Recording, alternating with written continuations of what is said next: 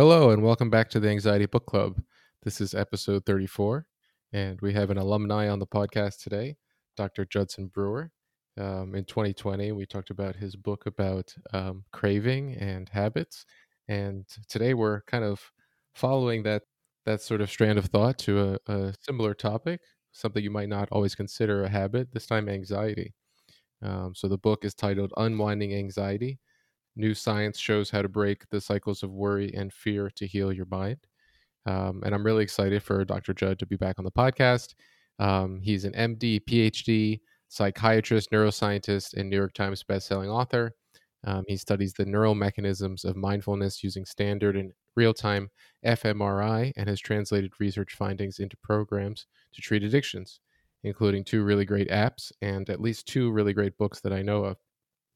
Did I get most of that right, Dr. Judd? Yes, perfect. Cool. So this book is really, really awesome.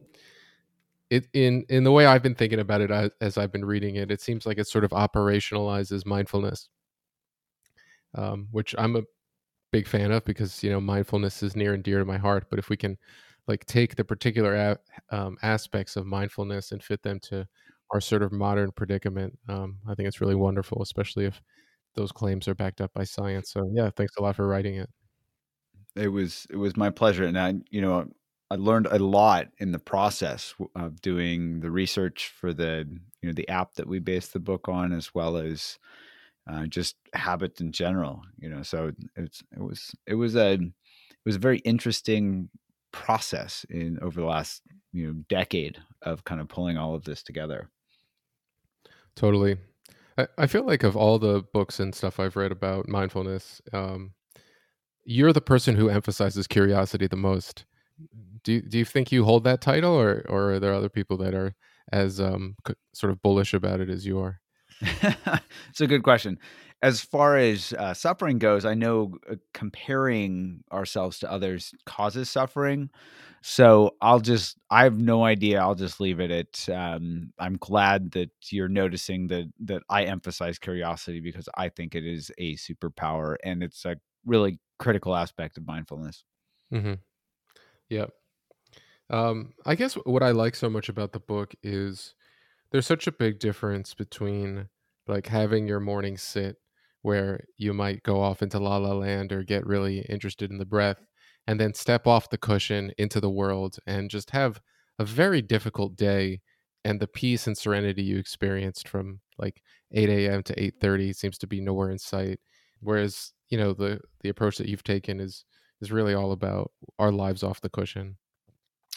Yes, I think the two can be intertwined, but some of my earlier research with smoking cessation, for example, found that it's the off the cushion practice is really really important. And in fact, you can even start with that as a way to train people. I started my own mindfulness practice. Geez, I guess it was about 25 years ago now, where I learned sit down on a cushion, pay attention to your breath. When your mind wanders, bring it back, and flailed for about 10 years, not really quite understanding why I was paying attention to my breath. I was noticing that I was certainly calming when I would do that. Yet when I started looking at having my start its own research around habit change, it was a game changer in terms of looking at these formal and informal practices. We even did a study with smoking cessation where we ended up getting 5 times the quit rates of gold standard treatment. But in that study, we found that the informal practices formally moderated our smoking cessation effects more than the formal practices. And that got me really curious Mm. about how we can actually use those as the foundational element and then layer in formal practices as compared to the other way around. Yeah, yeah, I get to see that being an easier entry point for people who don't want to, spend all that time in the mornings or the evenings. I think I've been meditating for about 5 years now, and I think all up until the last year, I've treated it as sort of two aspects of my life: the thing I do in the morning, and then the thing I do for the rest of my day. And it just doesn't cut it. Mm. So I'm really glad to have books and work like this to help us bring it into our real lives. Great. Yeah, so maybe just to couch our understanding of this in like the proper grounding. The book talks a lot about statistics, especially some that were collected pre-COVID. What would you say is the scope of the anxiety problem, at least maybe in the United States? I don't know if you can speak to sort of worldwide statistics. So I would say the non-scientific version is it's huge.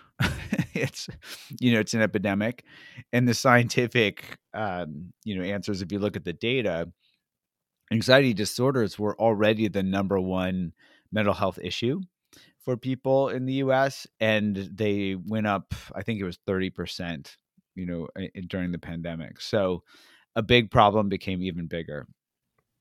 Yeah. Ugh, it's so disheartening, but at the same time, I guess I'm glad that we have these tools to help us bring us back to sort of the pure loving awareness that we know we are somewhere deep inside. Yes. There's a lot that's really amazing in the book, and it has a really nice structure too, with like the first gear, second gear, third gear, and there's so much I want to talk about. There's a quote that you have. I think you were interviewing your wife about general anxiety, and she described it as a low grade feeling that has no object in itself. It attaches to any particular situation or thought that it can. It's as though my mind is looking for something to be anxious about. So, as someone with an anxiety disorder, this really speaks to me. For people who don't have general anxiety, I don't know what they make of a quote like this. They're probably like, "Oh, that kind of stinks to have that situation." But yeah, it's true that when we have like these really deeply conditioned patterns or parts that are just kind of on vigilance mode all the time, it can really feel like it's pretty central to our identity. Yes, and so certainly for folks that have just felt, feel like anxiety is deeply seated in their bones, as one person put it to me, we all experience anxiety to one degree or another. We all know what anxiety is for ourselves. We might not recognize it clearly if it's low grade, or if it's just been this restless nervousness that we think, oh, maybe I'm stressed or something. So I think there's a spectrum, and we all get it to some degree.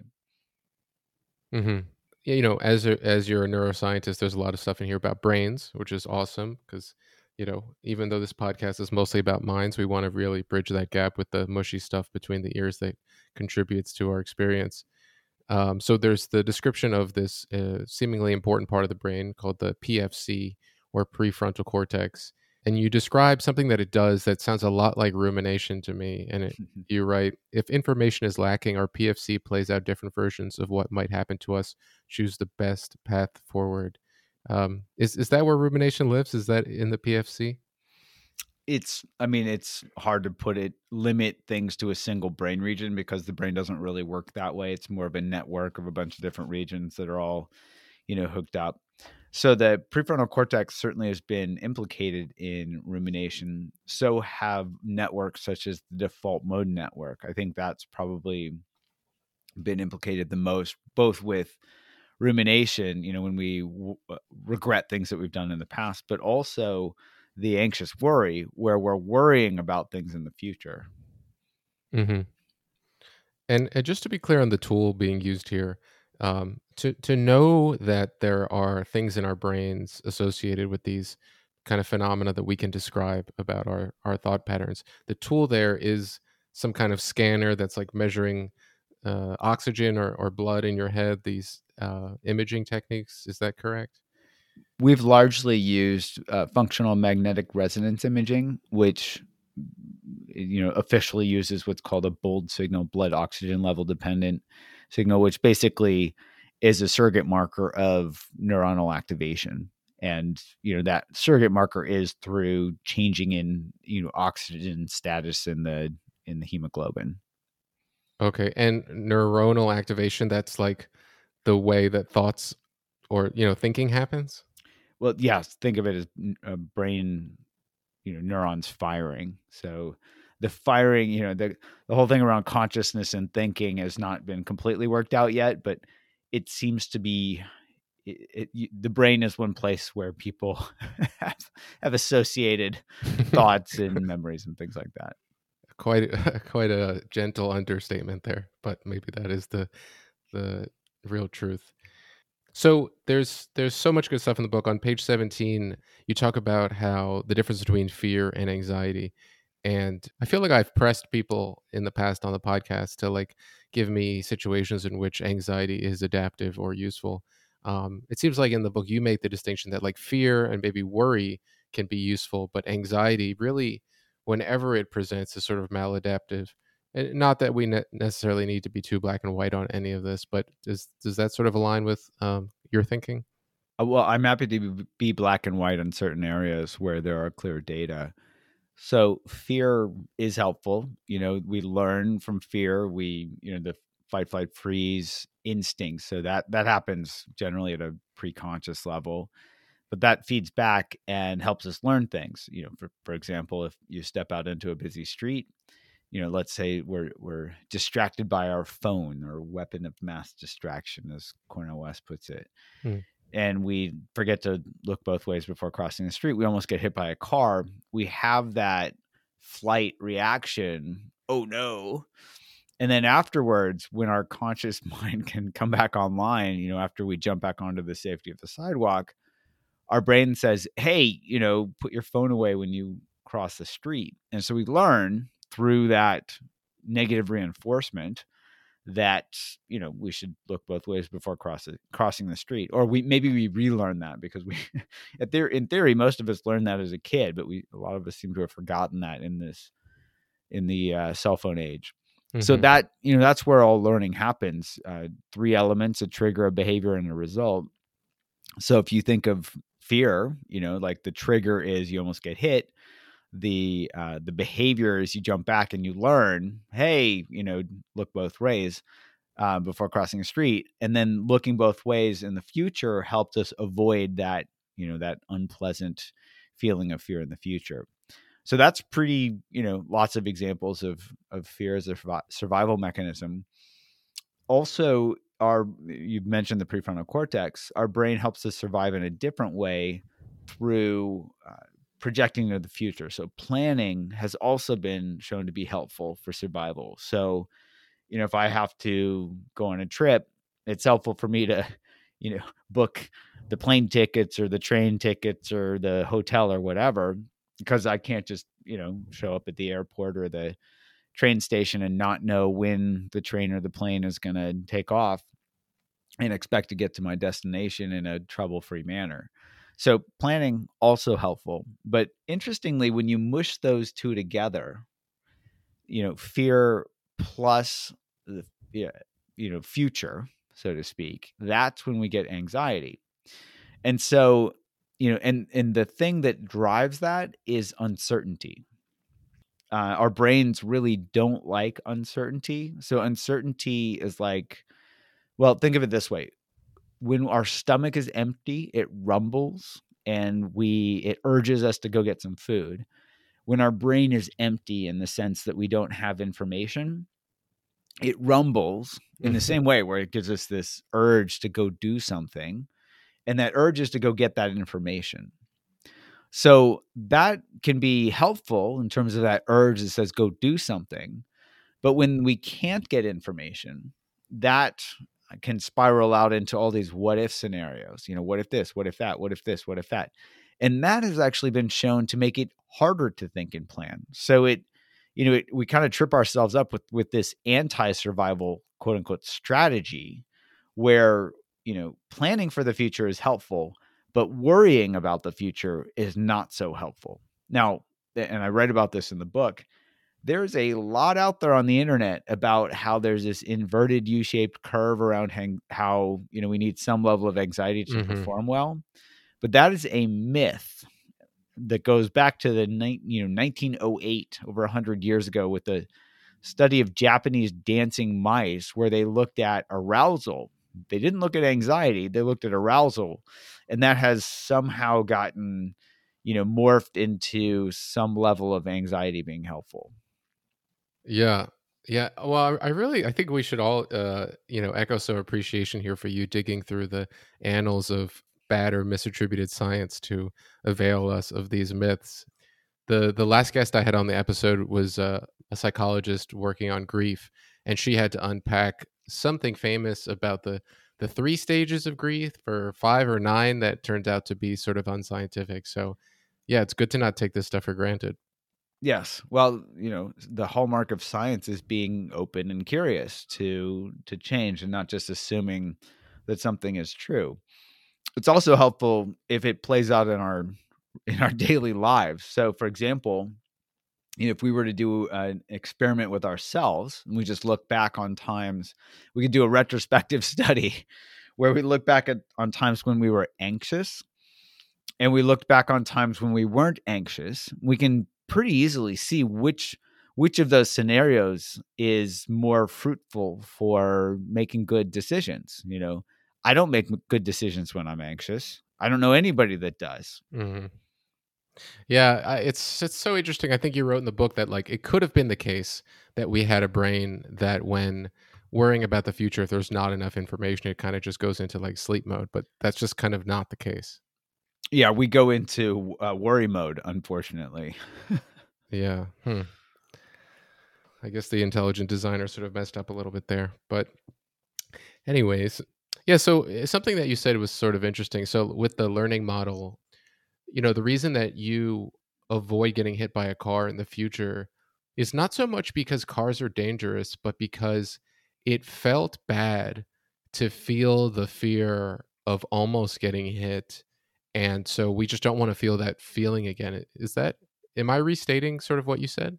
Yes, that's a good way of putting it. So negative reinforcement functions through the avoidance of something unpleasant, right?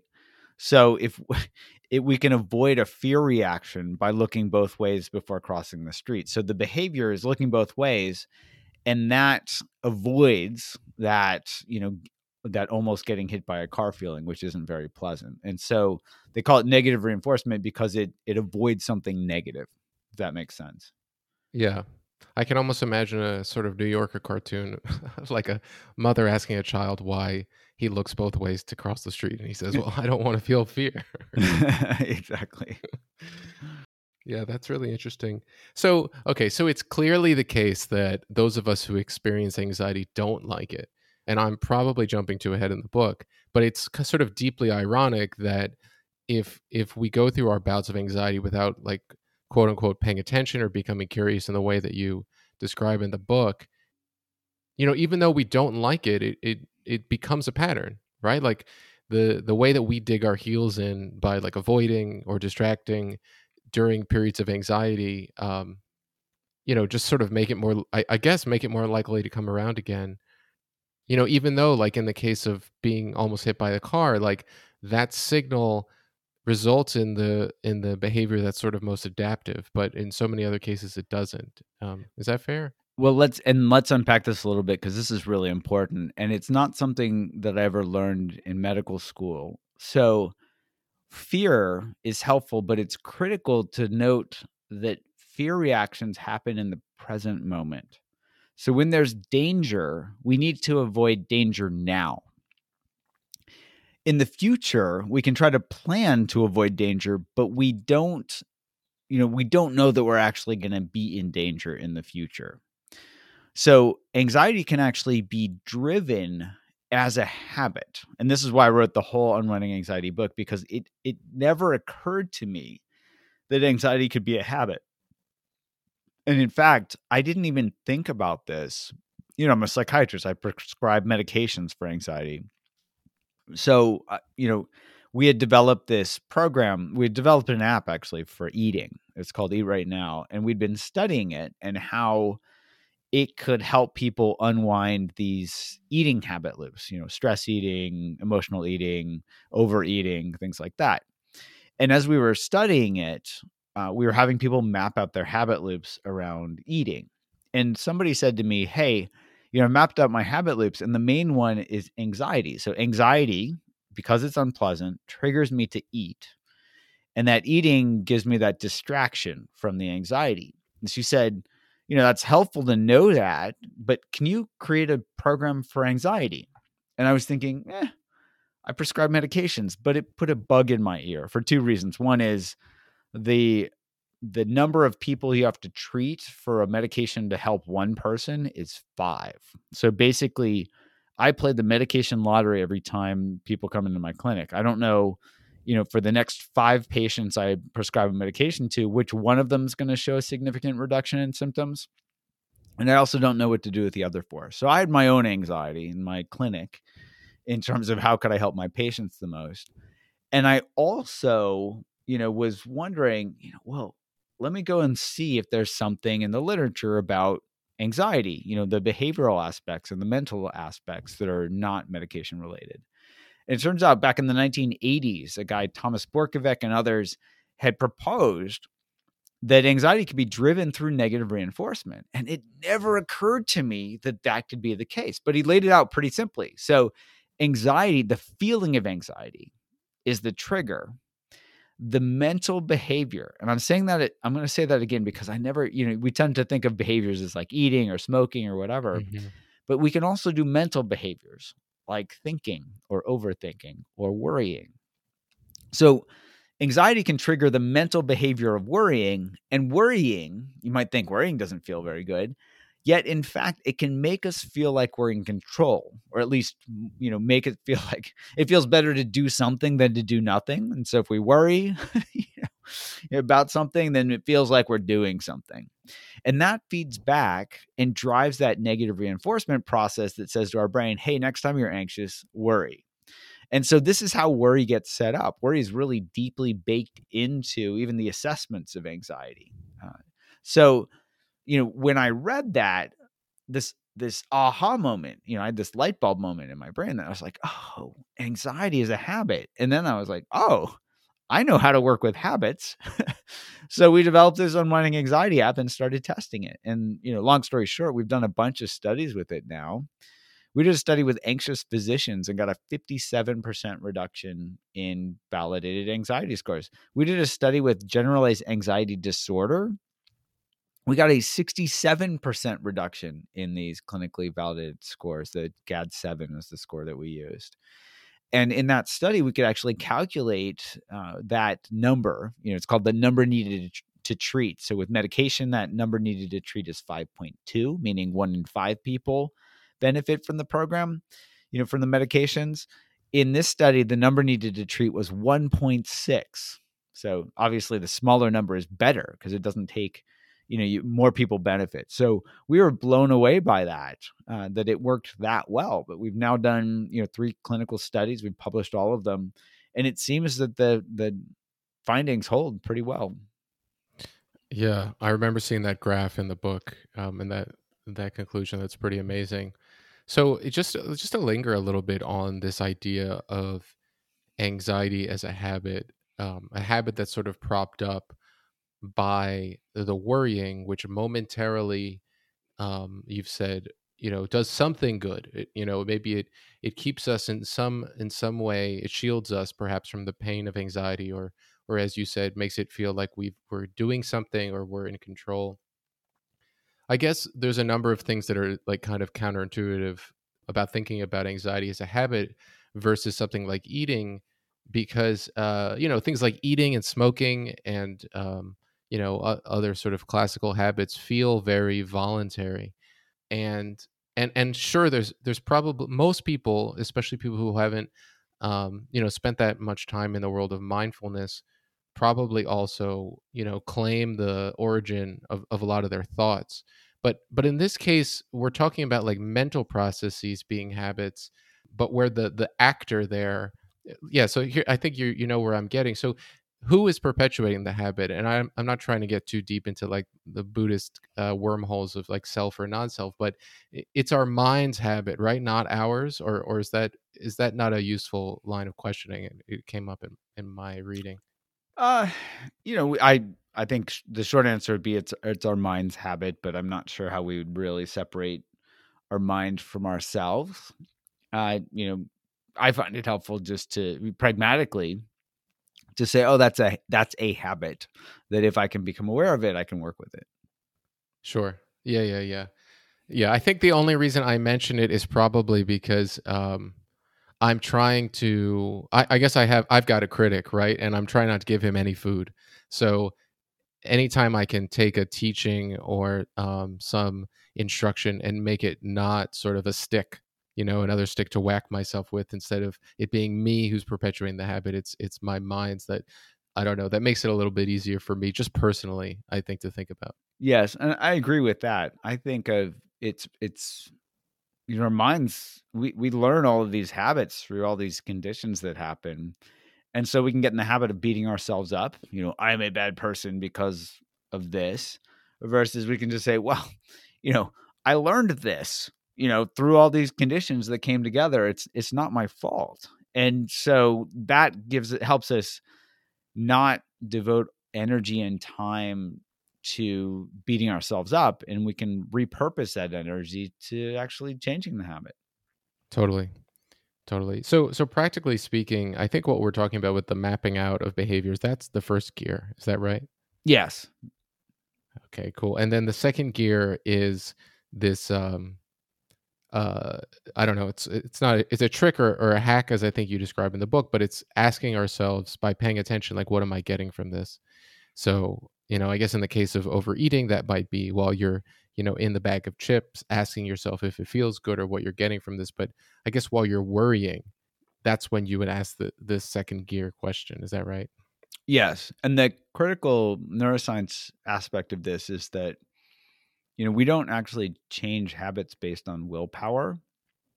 So for anybody that feels like they don't have enough willpower and all the messaging out there says, the program's right and you just don't have enough willpower, you need to sign up for another year, whether it's dieting or, whatever else.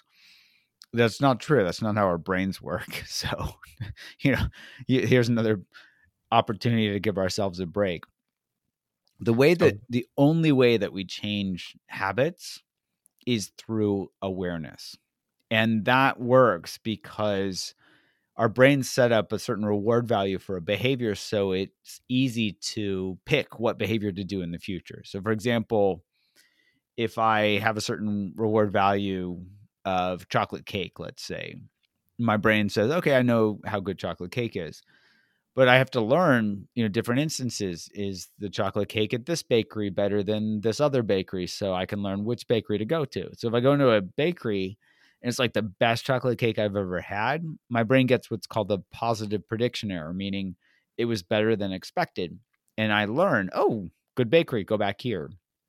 If I go to another bakery or, if I go to another bakery and I eat the cake and it's like, not that great, I get what's called the negative prediction error, and my brain says, don't bother with this bakery. Now, then my brain sets up what's called a reward hierarchy, so that when I have a hankering for chocolate cake in the future, my brain says, go to the one that's good, go to what's good. So that reward hierarchy gets set up as a habit. And then, somebody says, hey, let's go get some chocolate cake. I automatically think, okay, this is, go to the good bakery. So that all is critically dependent on awareness. If we don't pay attention when we're eating cake at a bakery, we won't lay down a memory of how good or not good that behavior is. So knowing that principle, notice how none of that has to do with willpower. I really want this bakery to have good cake. That's just not how it works. And it's also not how our brains work. So what we can do is have people pay attention as they do a behavior. For example, my patients that want to quit smoking, they've all come in, they've all tried willpower to quit. If it had worked, they wouldn't need to come to see me. So instead, I take a neuroscience approach and I say, okay, go ahead and smoke. They look at me like I'm crazy because their doc just told them to smoke. But I say, pay attention as you smoke. And they come back and they're incredulous. They say, how did I not notice this before? Cigarettes taste like crap. One of my favorite quotes is somebody said to me was, today, all the cigarettes I had smoked were disgusting, right? So we get this negative prediction error simply through paying attention to a behavior that we've been doing habitually. For smoking, often it's 30, 40 years that somebody's been doing that and haven't been paying attention. We even did a study with eating with our Eat Right Now app where we had people pay attention as they overate. And it only took 10 to 15 times of somebody paying attention for that reward value to drop. Are you ready for this? Below zero. Below zero. So they shift their behavior. Now we can apply that same principle to worrying, where people pay attention when they overeat. They see it doesn't feel very good. They stop overeating. People pay attention to when they smoke. They realize that cigarettes taste like crap. They stop smoking. Somebody pays attention to worrying. It happens pretty quickly. They realize that worrying just doesn't do it for them. And so they can start to become disenchanted with the worry itself, and they can start to break that habit loop. That's that whole second gear process. Yeah, yeah, it's pretty incredible. So, okay, so with the cigarettes, if cigarettes right there correlated or cause cancer, they're bad for you. If it happened to be the case that like the actual smoking of the cigarettes, and I really haven't smoked many cigarettes, if it happened to be the case that the actual act was really pleasant even up until like the 20th or the 50th cigarette, it would be hard to break that habit, right? Because it both has long-term bad effects and short-term feels really good. So it's dependent upon it being gross, right? Is that fair? Yes. And this is why vaping is so much harder to quit, because they've reduced that barrier. They've reduced the negative reinforcement. You know, when these vaping companies make it bubblegum flavor and, you know, whatever, cotton candy and all this stuff, you know, we saw all these teenagers get hooked on these things. Surprise, something tastes good and it's cool. You know, here's something that's supposed to, you know, like vaping. Oh, I'm a, you know, cool at school type of thing. So you get the cool at school type of thing, and you also get the bubblegum flavor, you know, and that's literally a toxic combination. Yeah. Okay, so then if we apply, so for worrying, I guess, yeah. So when people come to you as a psychiatrist, do they come in and they say, "I want to get rid of my anxiety," or they want to stop their worry loop? I guess both of them are potentially things you wouldn't want to do. It's interesting how they're connected in this way. Yes. Well, most people don't come in and say, I want to stop worrying, because they think that worrying is helpful for them. They want to stop their anxiety. And so I map out their anxiety worry habit loops as a place to start. And then they start to become disenchanted with the worrying. And that's how they can start to break the cycle.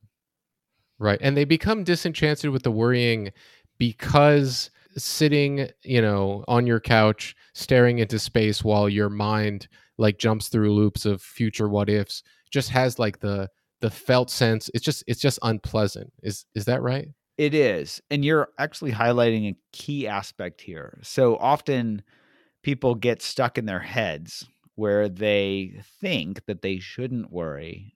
And that's not actually what changes behavior. It's really the feeling body that's strong, and the thinking mind is weak compared to the feeling body. So the thinking mind, or the thinking brain, is not where the money is. It's really the feeling body. So when somebody's worrying, I have them really pay attention to what worrying feels like in their direct experience.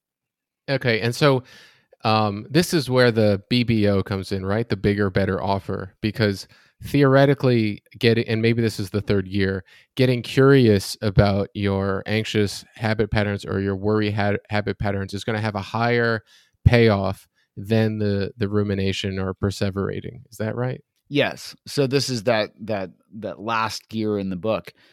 And it all goes back to this whole reward hierarchy thing. You know, if we become disenchanted with worrying, our brain's going to say, okay, give me something better.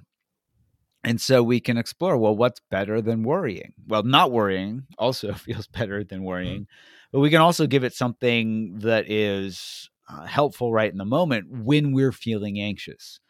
Because anxiety feels unpleasant, our mind's going to say, hey, this is unpleasant, make it go away. So we can bring in that superpower of curiosity, and we can explore right in that moment. What does it feel like when I feel anxiety and I worry about it, which tends to feed back and drive more anxiety, versus when I feel anxiety and I get curious about it? The way I think of it is, you know, we feel anxiety and we think, oh no, I'm anxious. Why am I anxious? And we start worrying about how long it's going to last, what caused it, all these other things that just feed back and drive more anxiety. So we can feel into that experience and see what we're getting from that, which isn't much. We become disenchanted. Then we can compare that to being curious. Instead of, oh no, I'm anxious, we can go, oh, well, here's anxiety. What does it feel like in my body right now? And we can get really curious. Where do I feel it? Is it stronger in certain places? Is it weaker? What does it actually feel like? Is it the restlessness? Is it tightness? Is it heat? You know, all these things. And as we get curious, we can start to tap into the power of curiosity. It does two things. One is it feels more pleasant than worrying. So it's already that bigger, better offer. But the other thing that it does that's really critical is it helps us see that anxiety really, isn't that bad. So anxiety is about fear of the future. When we feel anxious, we start worrying, oh no, I'm going to be anxious forever. And our mind spins out into the future.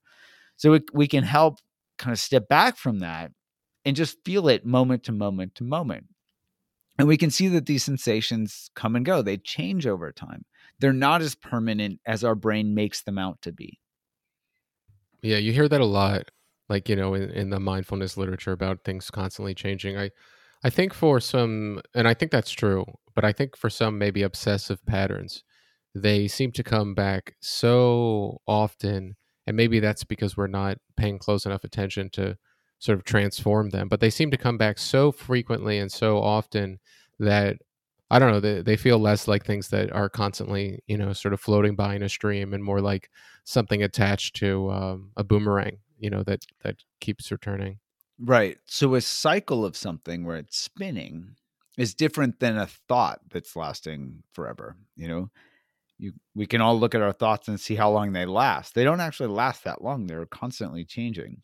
So we can see that we can start to map out the cycle and see that, oh, I'm getting stuck in this cycle of anxiety feeding worrying, which feeds back to more anxiety, etc. And there we can see, oh, I'm actually feeding this cycle. No wonder it's sticking around, which is very different than something being permanent. Right. Okay. I want to press you a little bit on this. So Yeah, in this please. in this cycle, anxiety occurs, worrying, which is a habit, it got there. Who knows how it got there? You got it, because it seemed like a cool thing to do. That contributes to more anxiety. So that's ironic, right? Because the worrying is supposed to take you away from anxiety by doing something that blunts the feeling of that pain, that mental pain of anxiety. But I guess it just doesn't do a very good job of it. Is that why it contributes to more anxiety? Yes. And if you think about worrying, if it's about uncertainty, and when we can't make things certain, it's just going to feed back and make us more anxious. Right. So it's a terrible offer as far as like the bigger, better offer goes. Like it's really sort of not worth much, the worrying. Yes, it's not. People start to realize that pretty quickly. Yeah. Yeah, that's really interesting. Another question I had is, yeah, so curiosity seems really powerful here for, especially if you are kind of good at noticing things in your body. Yeah, I guess I'll ask you this. This is the kind of thing that maybe it comes easier to some people than others, like noticing things in their body. A lot of people walk around living sort of cerebrally, so like noticing these sensations. Is there some pre-work that sort of needs to be done, and if you're really not familiar at all with like what your body feels like at any given moment? It certainly can be very helpful to pay attention or learn to pay more attention to our bodies. If somebody's been anxious for a long time, they might have learned to avoid being in their body because it's unpleasant through negative reinforcement. So they're kind of living in their heads a lot, the living a disembodied experience. So here it can be helpful to relearn what our body sensations feel like. One of the most common practices for that is the body scan, where people start scanning through their body and it helps them become more familiar or refamiliarizes them with what their body sensations feel like. Yeah, so curiosity seems like one option. Where does compassion potentially fit in here, as potentially another sort of bigger, better offer? Is that a substitute for curiosity? Is it a product of curiosity?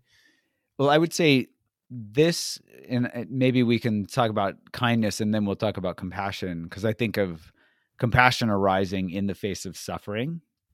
So if we look at what often happens when somebody is anxious and they worry a lot, they'll judge themselves like, oh, I'm an anxious person. I'm a bad person. Why can't I deal with this? All that.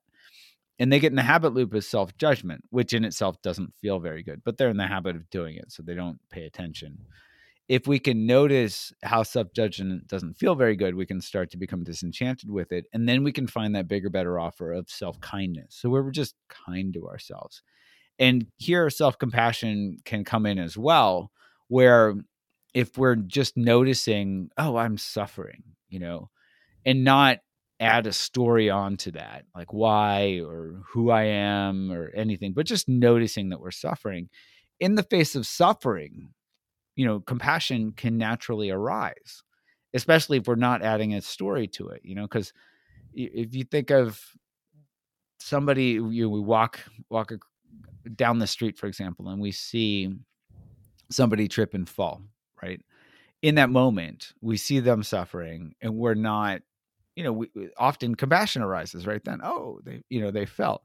And often there's a response that arises where we want to help. So I think of compassion as this urge to help that comes spontaneously in the face of suffering, especially if we aren't getting stuck in that story of suffering, or we aren't, feeling like we need to protect ourselves from that suffering. So in the pure realm where there's not a story around it, compassion arises. And that's probably part of the larger realm of kindness itself. Does that make sense? Yeah. Yeah, totally. Substitution, right? In this case, we're talking about substituting something for something else, worrying for curiosity. I picked up a substitution anti-anxiety habit in the last year. I'm sort of not doing it as much anymore, but I was addicted to chess.com. Anytime I would feel upset, I would play like 10 games of chess.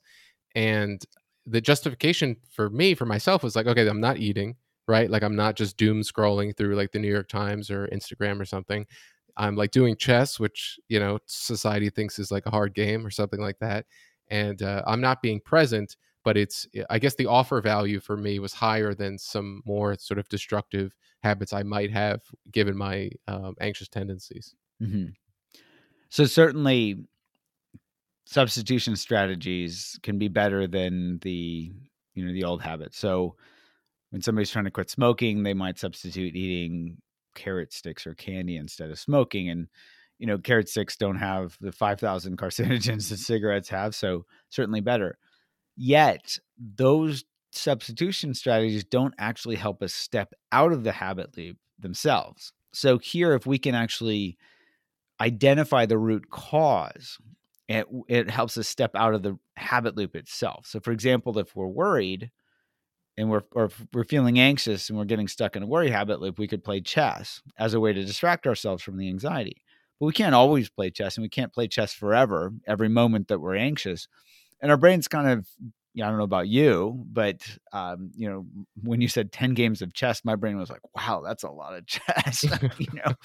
It would be tough to like just constantly play chess. Maybe if it's better than anxiety, it's more motivating to do it.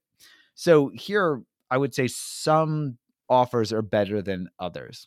And here's where, if we can find intrinsically rewarding behaviors, those are going to give us, think of it as the biggest, bestest offer, as compared to, if I'm anxious, I play chess to distract myself for a little bit, but I don't really learn how my mind works, and I don't learn how to work with my mind.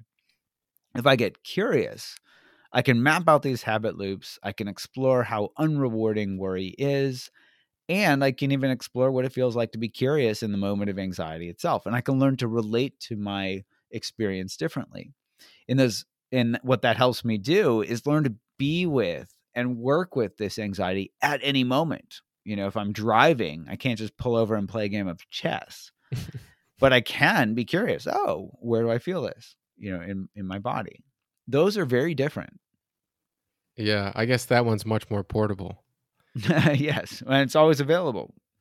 Yeah, but I guess the door's open, right? If someone comes, to your lab, do you live in Rhode Island, near Brown, or are you somewhere else? I live in Massachusetts. Oh, okay. Yeah. Okay. So if someone comes to your door and they're like, "Hey, I found a bigger, better offer that's not mindfulness or paying attention," would you entertain it? Absolutely. I'd be very curious to see what it is. Cool. So maybe I'll just ask you one or two more questions because we've been talking for a while.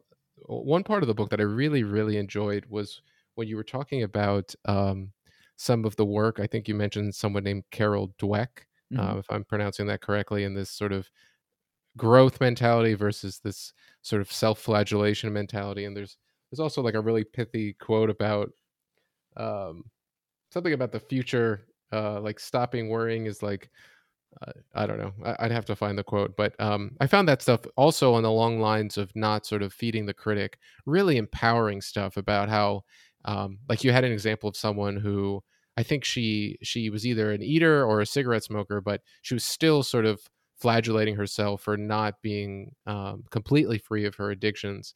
But by realizing that she'd learned so much, she was able to sort of reframe her experience as not a failure because of the learning that took place. Do you want to talk about that a little bit? Sure. So when we are in a mindset, a fixed mindset, think of it as we're locked into a habit loop, like this is the way things are. And one of those fixed mindsets can be the self-flagellation where we're constantly judging ourselves, like I can't change, I whatever.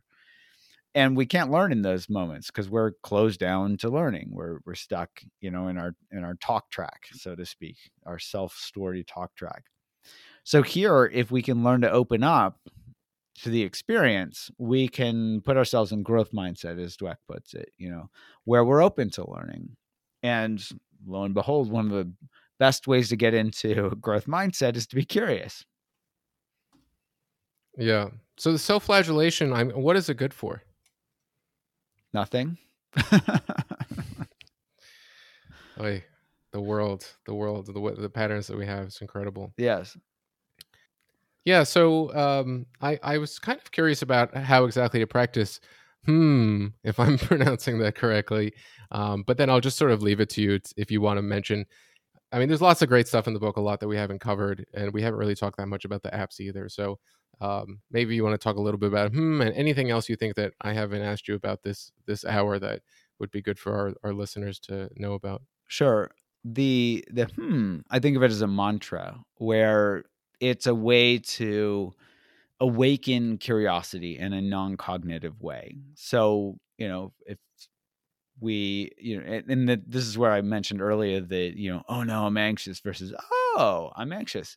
That inflection can shift us from kind of a fixed to a growth mindset. Oh no, to, oh, what's going on here? And the mantra is also another good way to do it, where it functions in the same way as the, where we, if we're anxious, we can go, what does this feel like? And that kind of opens us up and brings a little bit of lightness and levity so that we can actually be open to our experience. Mm-hmm. Yeah, I'm imagining one of those buttons you used to be able to get from Office Depot. I forget what it said, but it was something kind of cheeky like that. Imagining having that on every anxious person's desk just to hear that sort of playful noise. Perfect. I love it. What haven't I asked you, Dr. Judd? What would be useful to people who are interested in figuring out the problems of their anxiety or sort of making headway on any other habits that they have? The one thing I would say is that this process, this 3-step process, or these 3 gears, as I talk about in the book, can be applied to any habit. So that's the one thing I would say is, we can explore anxiety as this unusual habit, or unusual because we don't think of it as a habit, but it's pretty usual in the sense of how often people experience it. We can also look to see how that plays out, this process plays out in all other aspects of our lives, So how many unhelpful habits can we map out? How many of them can we ask ourselves, what am I getting from this? And how many of them can we get curious and use that curiosity as a way to step out of these habit loops? Totally. Yeah. Well, so much gratitude over here for doing this kind of research. I think this stuff is really making these sort of ancient practices come to life for the lay people amongst us. So yeah, thanks for a lot for writing the book and coming on the podcast and continuing to do this work. My pleasure.